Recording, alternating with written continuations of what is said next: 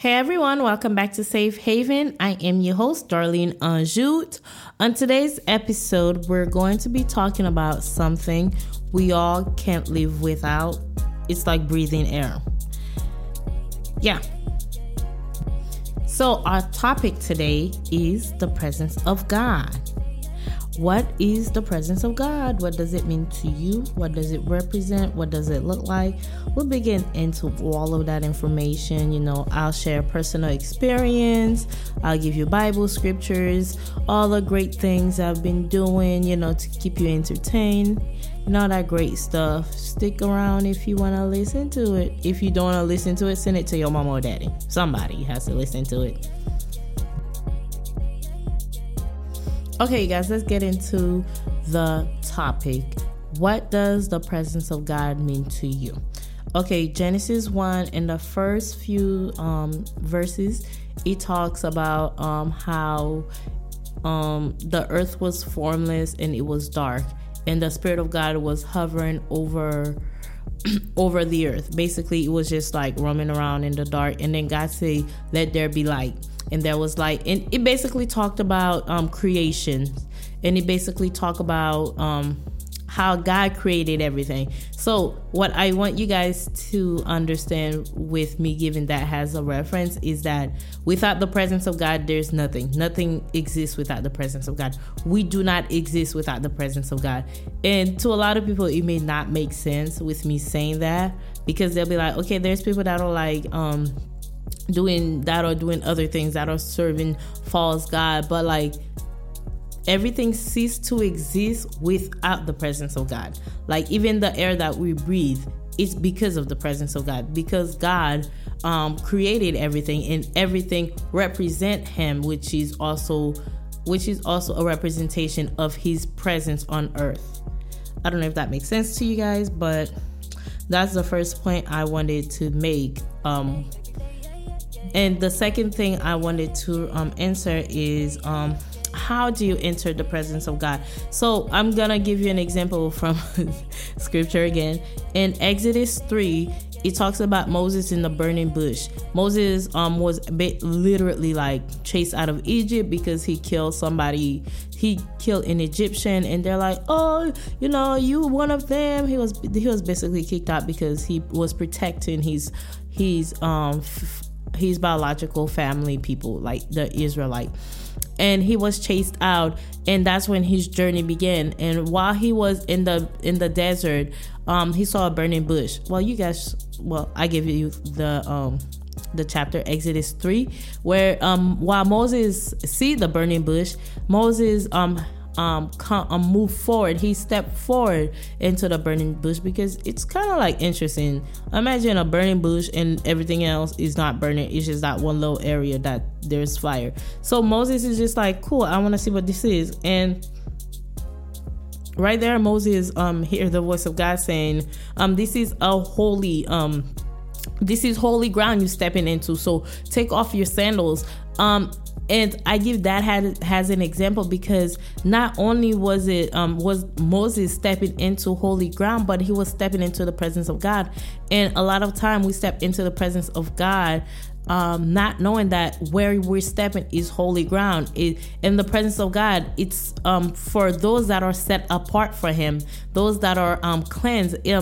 And I believe it's in Psalm 14, where it says, "Who can enter into the mountains?" Let me give you guys the scripture word for it, because I don't want to just keep rambling on and not have my trusty Bible with me. But I believe it's the Lord, the earth. Okay, yes, it is in Psalm 24, where it says, "Who may ascend the mountain of the Lord? Who may stand in his holy place?" In verse 4, so it's gonna be Psalm 24 verse 4, where it says, "The one who has cleansed hand and a pure heart, who does not trust in idol or swear by a false god." So in in Exodus 3, Moses at the time wasn't willing to I guess Moses rid himself of all false idol. He rid himself of everything that was not holy, that was not pure. And I'm not gonna step away from it. I'll be right back to talking about the presence of God. In those moments when Moses was in the desert, going wherever he was going, I sincerely believe that it was the presence of God telling him, it was the Holy Spirit guiding him to where God wanted him to be. Though I sincerely believe that the Holy Spirit basically told Moses, like, you're not like the Egyptian. You grew up around them. Yes, you got the education they all had for a specific reason. And as Moses continue with his journey in life, he gets to the burning bush, which is the presence of God. So I believe in those days in the desert, God was legit like pruning Moses, like just cleansing him of everything that's not of him, everything that basically dim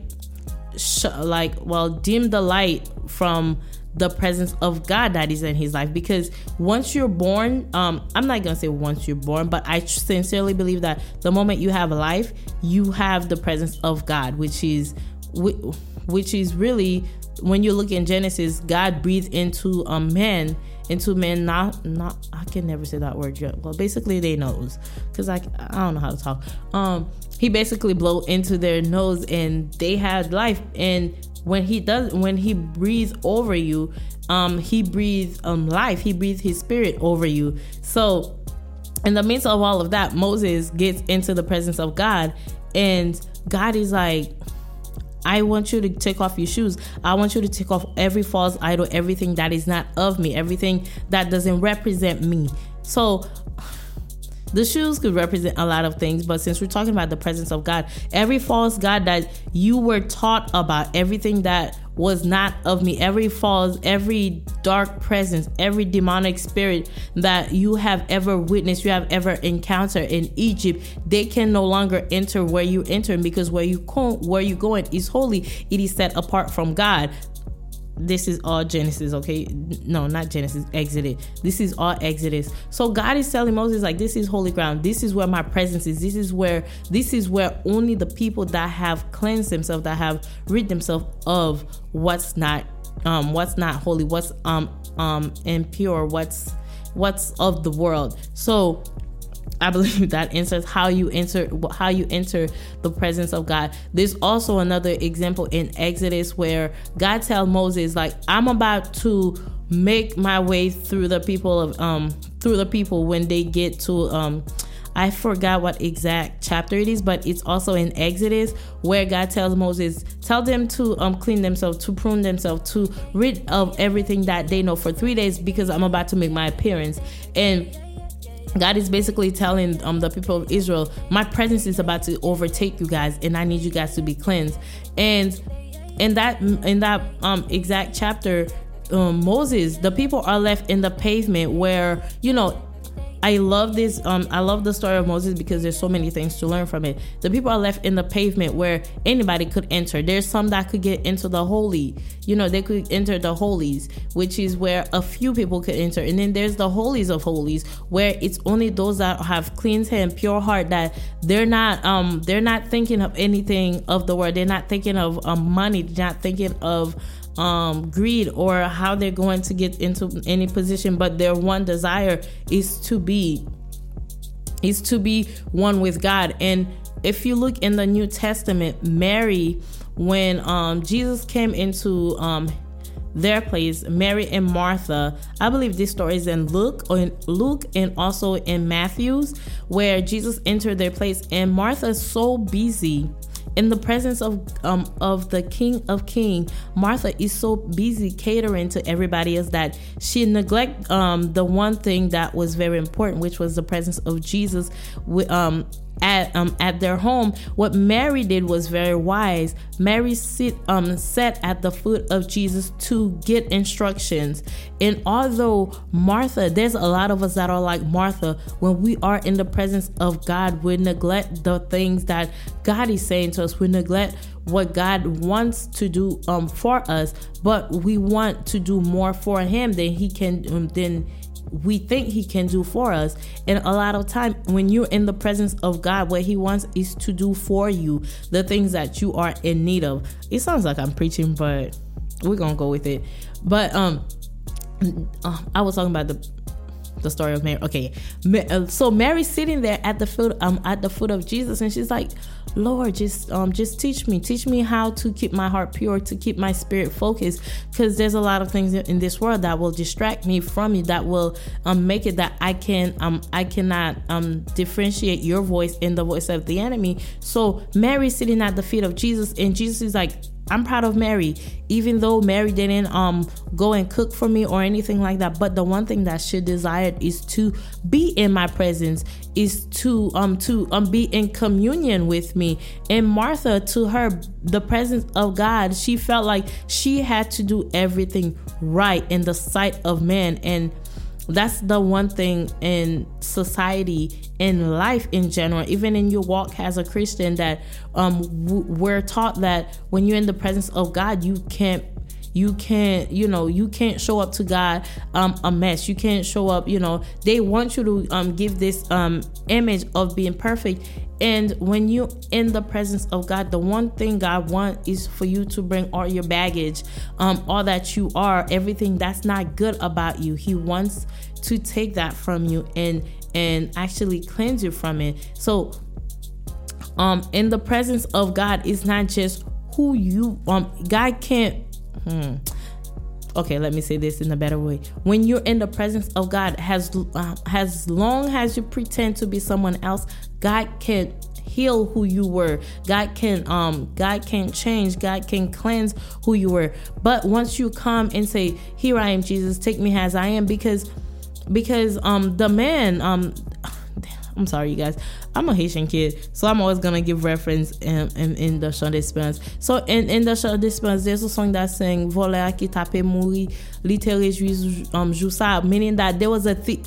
Basically, it was when Christ was on the cross. There was a thief that was on the cross with him, and he was one that was like, he doesn't deserve to be here. He acknowledged his sin.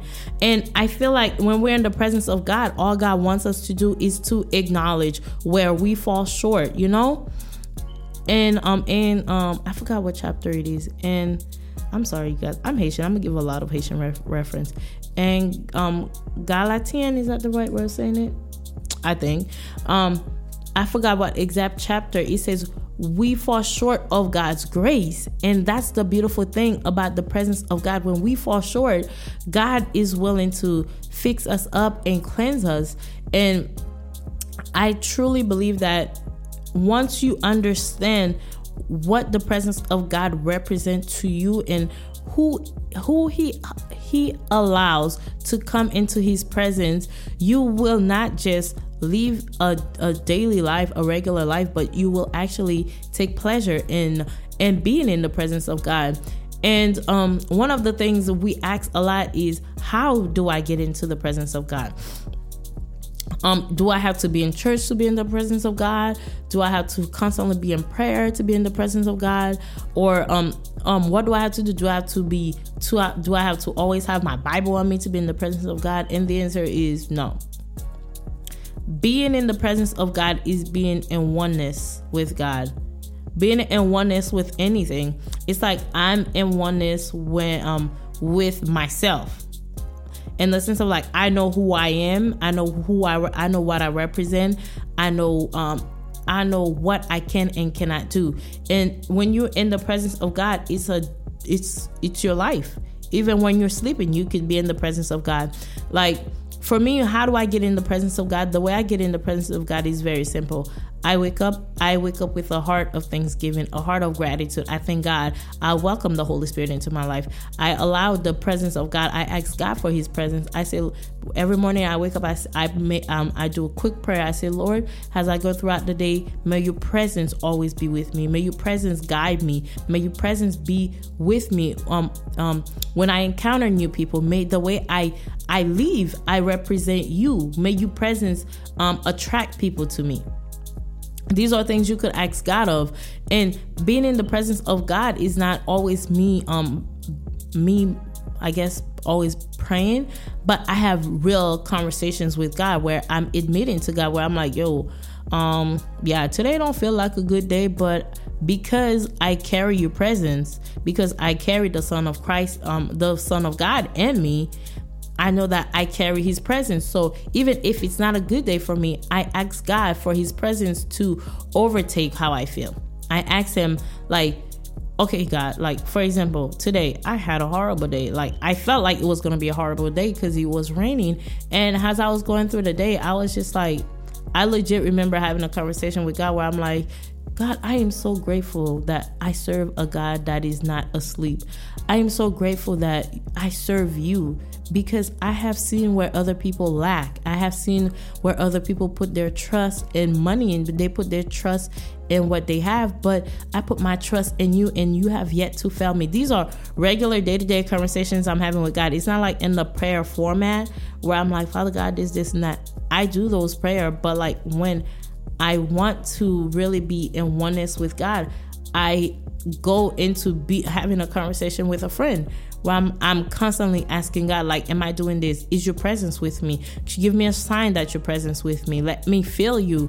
Do something, like shake something, like help me to stay in your presence and all that stuff. But yeah, you guys, those are some tips I have. What would be another thing for me to respond to you guys? How do you keep the presence of God going? Just continue being honest, having honest conversations with God, being honest in your prayer, being honest to the Holy Spirit, because a lot of time God wants to continuously be in communion with us, but we fall so short. We always want to hide who we are. Like, we always want to hide the things, like even the things that you cannot express to a friend, your husband, your wife, your fiance, your boyfriend, your closest friend. The Holy Spirit know it. God know it. And in the Word of God, it says God is just waiting for us to confess it to him so that he could fix it, so that whatever gap there was, that, you know, he could have a bridge over it. I guess a bridge. Yeah, he could have a bridge over it and basically be one with you. And what God really wants is for us to walk in communion. I keep saying communion because it's such an important thing with Christ. Moses was in communion with God. Like, there was in the Bible, whenever you read about Moses, it tells you, and God was with Moses. The same thing with Joseph, and it says, and God was with him, and God was with David, God was with Daniel. All of these people, it's not because they didn't have anything better to do. They had other options, but they realized that they served the Most High. Like, the person that called them is above everything, and he created everything. So if they were going to be successful in Joshua, God says to Joshua, meditate in this book day and night, never let it depart from you. In order for Joshua to be successful, it was him meditating in the Word of God. It was him being in oneness with God. It was him being in one accord with what God wanted. It was him always being in the presence of God. So without the presence of God, you might be successful in this world, but really you're a failure in the sight of God. And it's so much better to please God than to please the world. That's one thing, like, that they don't make big today. Everybody seems like they're getting big from just posting something, posting the littlest thing, posting their naked pictures, posting all of these things. But in reality, it's like, you're lacking in your relationship with God. Like, there's so many people that are projecting, I'm Christian, but the way that you live, when I look at you, can I see that the presence of God is within you, that you carry the presence of God, that you usher the presence of God? What you say, what you talk about, can I feel the presence of God when you open your mouth to say something? There's people, like, the word out of their mouth it's legit healing. It's like medicine for the soul. It's like medicine for your spirit. And then there's people, they're like, yeah, I'm Christian, and the word that come out of their mouth is like a bullet. It just kills you. But let me stop rambling on, you guys. But yeah, that's all I have for you guys today. I hope this episode was a blessing to you. If you didn't like it, I do not apologize for exposing your demons. I hope that this was really a blessing to you, because I love doing topics like this. If you were blessed by this, share with a friend, share it with your mom or your daddy, your ex-boyfriend, your ex-girlfriend, the crazy lady next door, or your annoying neighbor, your coworker that you can't seem to help in any way possible. Just give out positive vibes, just give out good energy. Tell somebody Jesus loved them. Tell your neighbor that Jesus loved them, even though they're weird. Tell somebody at work that it's okay, God got you. Just encourage people throughout the days, because these are hard times we're going through, and somebody needs it. They need your energy. They need your support. They need your love. And once again, I am your host, Darlene Anjou. This was Safe Haven.